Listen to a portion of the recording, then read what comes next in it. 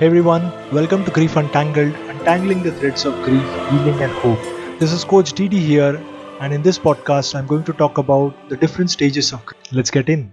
Before we go and talk about the stages of grief, it is important for us to understand that grief is a very individualized and a unique experience. No two people grieve in the same way, and there is no right or a wrong way of grief. There are different models in grief that are popularized, some of which are more popular than others. Let's talk about few of the models. The first model is from John Bowlby. He talks about grief which is triggered by the loss of attachment figures. There are four stages in his model of grief. They are number 1, shock and numbness. Number 2, yearning and searching.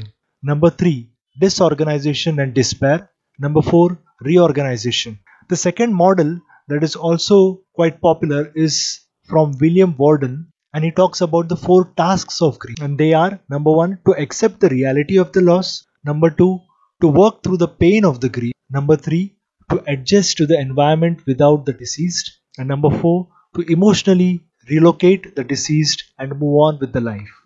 The next model, which is quite popular, is from Elizabeth Kubler-Ross. My mentor David Kessler had an opportunity to co-author 2 books along with. She talks about 5 different stages and they are number 1, denial. Number 2, anger. Number 3, bargaining. Number 4, depression. And number 5, acceptance. Let's have a look at it individually. The first stage which she talks about is the denial stage. Often after the loss, it comes as a disbelief or a numbness. The loss is sometimes so tragic and so sudden and traumatic maybe that it becomes quite challenging to accept the reality of the loss. It comes as a shock, and the default response to this is either a numbness or a denial. The second stage which she talks about is the anger stage. Now, after the reality of the loss sinks in, this stage comes as a anger and a frustration. Sometimes it is directed towards ourselves, it is also directed towards others, or even towards the deceased, that why that person left us all alone in this world. And also sometimes we have an anger towards the ultimate reality, the universe, the God or so. So the anger comes in a different form, and it is also directed to different people, universe, or even the deceased. The next stage is the bargaining stage. The bargaining stage, what happens is basically we try to negotiate with the higher power or the universe to undo the loss. It is a stage of what ifs, regrets, and if only. What if we would have taken action earlier? What if we would have reached the hospital earlier? What if I was there and I was able to actually take care of the situation and maybe that person would have still been alive? So these are all the different kind of emotions that you feel during this stage.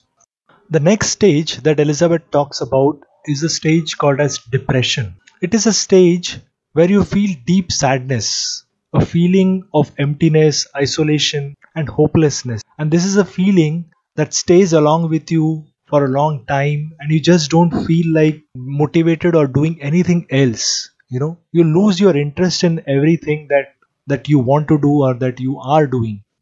This stage can feel like you have fallen in a bottomless pit and there is no way coming out of it. The next stage that she talks about is the acceptance stage. The acceptance stage does not mean basically moving on, but basically coming to terms with the reality of the loss. You start to understand, or you start to get how to live with this grief, and that's where it is called as acceptance.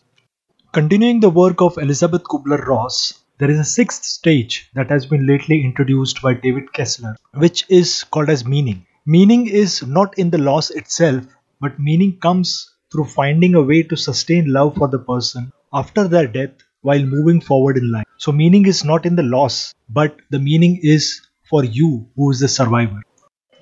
Finally, I would like to emphasize that grief is a very complex emotional journey, and you may find yourself moving back and forth between these stages. One day you might be feeling in a stage of denial, and then another day you might be going through a depression.